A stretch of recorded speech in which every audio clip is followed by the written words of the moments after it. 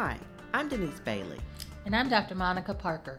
And you're listening to My Parents Are Now My Kids, a medical doctor's view and daughter's journey through memory loss and other dementias. As a doctor, I'll help you navigate through the often confusing, confounding, and frequently frustrating technical aspects of dementia. And as a daughter, I'll share with you some things I've experienced, caring for and loving my parents who both struggled with these disorders. We want you to have hope and to see that there is light at the end of the tunnel. And we'll tell you that sometimes that light is coming straight at you and you just have to get out of the way. Let's get started.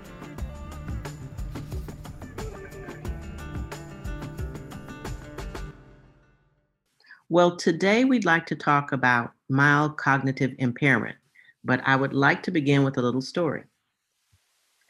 Several years ago, when I was on a job, I got a phone call from my mom, and this was prior to her diagnosis, and she said she was out shopping, which was not unusual. But at the end of her shopping spree, she told me that she met this nice lady, very nice lady. And I was like, oh, okay. And so when she got home, I went by and she was telling me about this lady, but she was very secretive about it. So I said, no, tell me more. Well, long story short, this lady approached her while she was shopping and said to her, hi. She didn't know her at all, befriended her, made nice with her, and said, you know what? I have this business venture and I think you would be perfect for it. So this woman convinced my mother to go to her bank, take out some money, and meet her back. So my mother did that, met her back at the shopping location, and she said to my mother, okay, you stay right here. I'm going to go get our new business partner. And of course, the woman never returned. She took out a substantial amount of money, and we never saw it again. And so my poor mother was very embarrassed about it and almost angry at me for bringing it up and trying to protect her. So prior to her diagnosis of Alzheimer's, that happened. So that could be considered mild cognitive impairment in its early stages, couldn't it? I would say that your mother was guilty of not thinking clearly and making a good decision, okay? Is that mild cognitive impairment or not? And so I think that what would help, mild cognitive impairment is the deficit of at least one of 6 different brain domains or functions, okay? When you have deficits in 2 of these brain functions, we give you a diagnosis of dementia. When you have a diagnosis of mild cognitive impairment, you have a deficit in one of the brain domains, but it doesn't interfere with your ability to conduct your daily life, okay? So what are some of those domains? What are the domains that we're talking about? There are 6 brain functions that are associated with normal brain function, okay? We call these brain functions domains. So these domains include something called executive function. Another is language. A third is memory. A fourth is visuospatial, which is basically, being able to orient yourself and where you are looking at something. Okay, one of them is social cognition, like being able to adjust your behavior, recognizing spouses for spouses and not strangers, for example. Judgment is the other one. Judgment. Now, you say judgment, and that's why I thought in my mother's case, it could be mild cognitive impairment because her judgment was askew. Okay, but when we have mild cognitive impairment, this is the difference between mild cognitive impairment and dementia. Mild cognitive impairment means you may have a deficit, but it does not interfere with daily living. Okay, what you've described is something that's disruptive. Right? Okay. So having mild cognitive impairment doesn't necessarily mean that you can't function. It depends upon what's causing the problem, you know, the whole thing with mild cognitive impairment, depending upon what the etiology is or why it's there, let's just say the mild cognitive impairment is due to some medication you're taking. When you stop taking that medication, that effect will probably wear off. You'll probably think a little bit clearly and do things fine, okay? There will be mild cognitive impairment that's a result of, let's say, a trauma or a surgery, for example. You had a tumor on your pituitary and there was some disruption there. That disruption is likely to be permanent, but because it's not necessarily associated with the Alzheimer's pathology, it may not progress to full-blown dementia. Okay, there is mild cognitive impairment that may be related to the early phase of, let's say, Alzheimer's disease or frontotemporal dementia, any other neurodegenerative process. Those processes get worse, okay? Some people who have mild cognitive impairment, again, that's deficit in only one of those brain functions or domains, but it does not, and this is key, does not interfere with your overall lifestyle and ability to conduct your life, okay?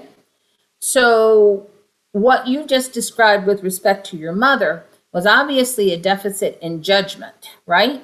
Right. But there might be something else behind it, because people who are thinking clearly wouldn't have done that. Right. All right? Right. So there are ways that we measure that, okay? That would be something we call a sentinel event. You know, my mother had a fire in her house. The whole backside of her house was on fire. She was in front of her house and didn't realize her house was on fire at all. It was the mailman coming down the street who saw the flames and saw the smoke and said, oh, that house is on fire. Right. But the person in the house couldn't smell anything, didn't recognize the smoke. That's what we call a sentinel event.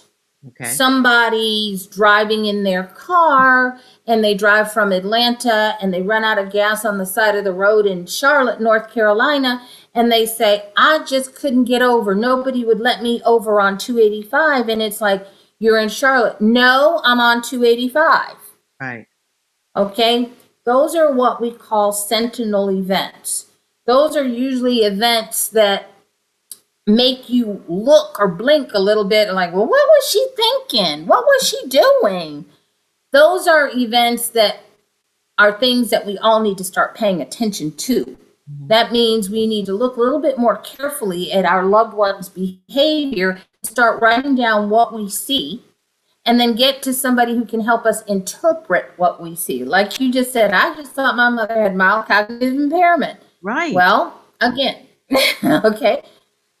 But what you need to do is get to somebody who can otherwise look at your mother's behaviors and conduct some screening assessments and implement some screening tools to see what might be going on. And then more importantly, do other tests that help you better define that. So when we think of mild cognitive impairment, remember it is a deficit in one brain function or domain, but it does not interfere with one's conduct of daily life, okay?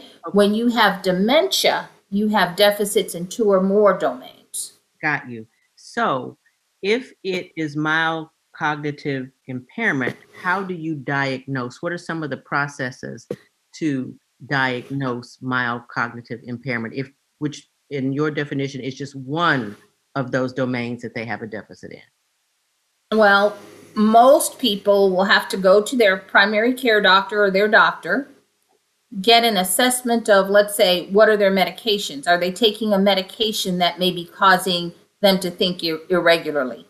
Are they taking benzodiazepines, psychotic medications, pain pills, anything that may cause them to be a little foggy-brained? Are they drinking a lot of alcohol, mixing it with regular medications? So the place to start would be to go to your primary care physician and tell the doctor what you are seeing or what you're observing and let him or her employ some screens. Now, in my office, when we start to look at memory screens, for example, we'll do some screening tests to see how people are processing information. And if those screening tests are abnormal, as an example, we might do a clock drawing test. Draw a clock, put the numbers on the clock, tell us a time. Can you do that? Okay, that's a screening tool. It's not a diagnostic tool, it's a screening tool. But if that is abnormal, I may do something else. So that may prompt me to do a little bit more. So I've looked at his or her medications.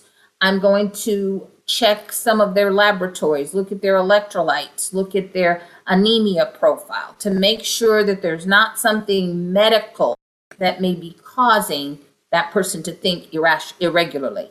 As a doctor, you're going to do something to make sure that what you're observing is not related to medicine or some process, some biologic process or illness or physiologic, process that can be fixed or reversed or managed. Like Alzheimer's and dementia, there are no drugs or treatments for your mild cognitive impairment, are there? No. It depends upon what is causing it. There are some things that might be reversible, which is why you have to go speak to your doctor and have your doctor take a good look at the medications and other things that might be contributing to that behavior, doing the appropriate laboratories.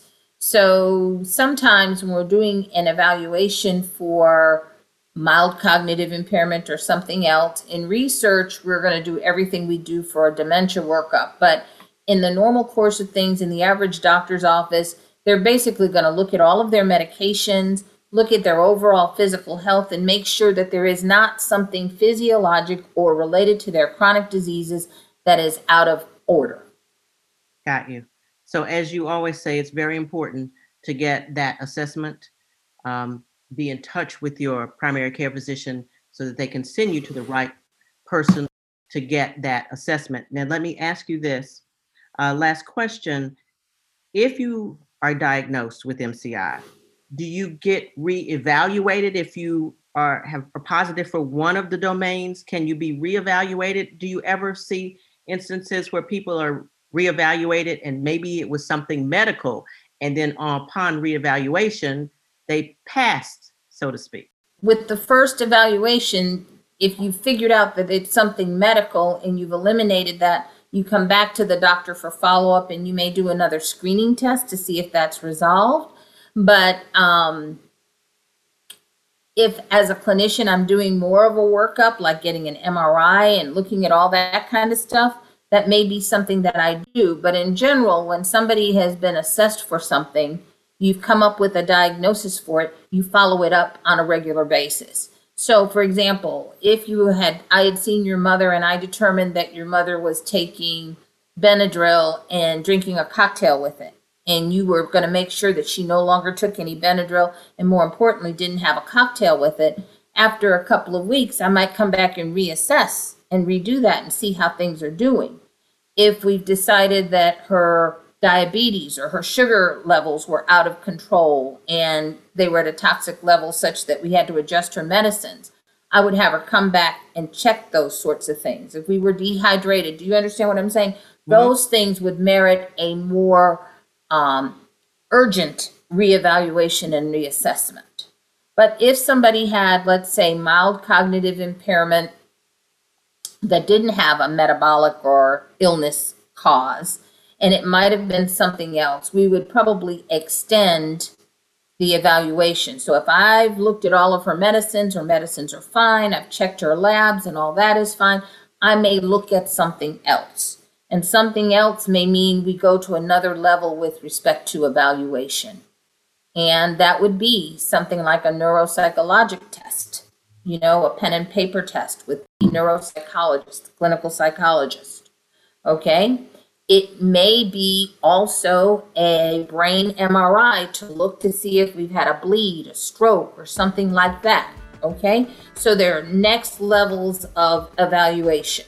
All right, additional tools that you add.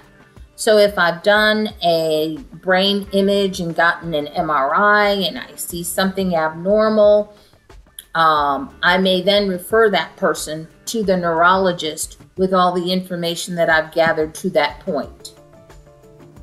Perfect. Thank you, Dr. Monica. As usual, great information. Please follow us on Twitter, MPMK at MPMK Podcast, and on Facebook, My Parents Are Now My Kids, and on Instagram, My Parents Are Now My Kids.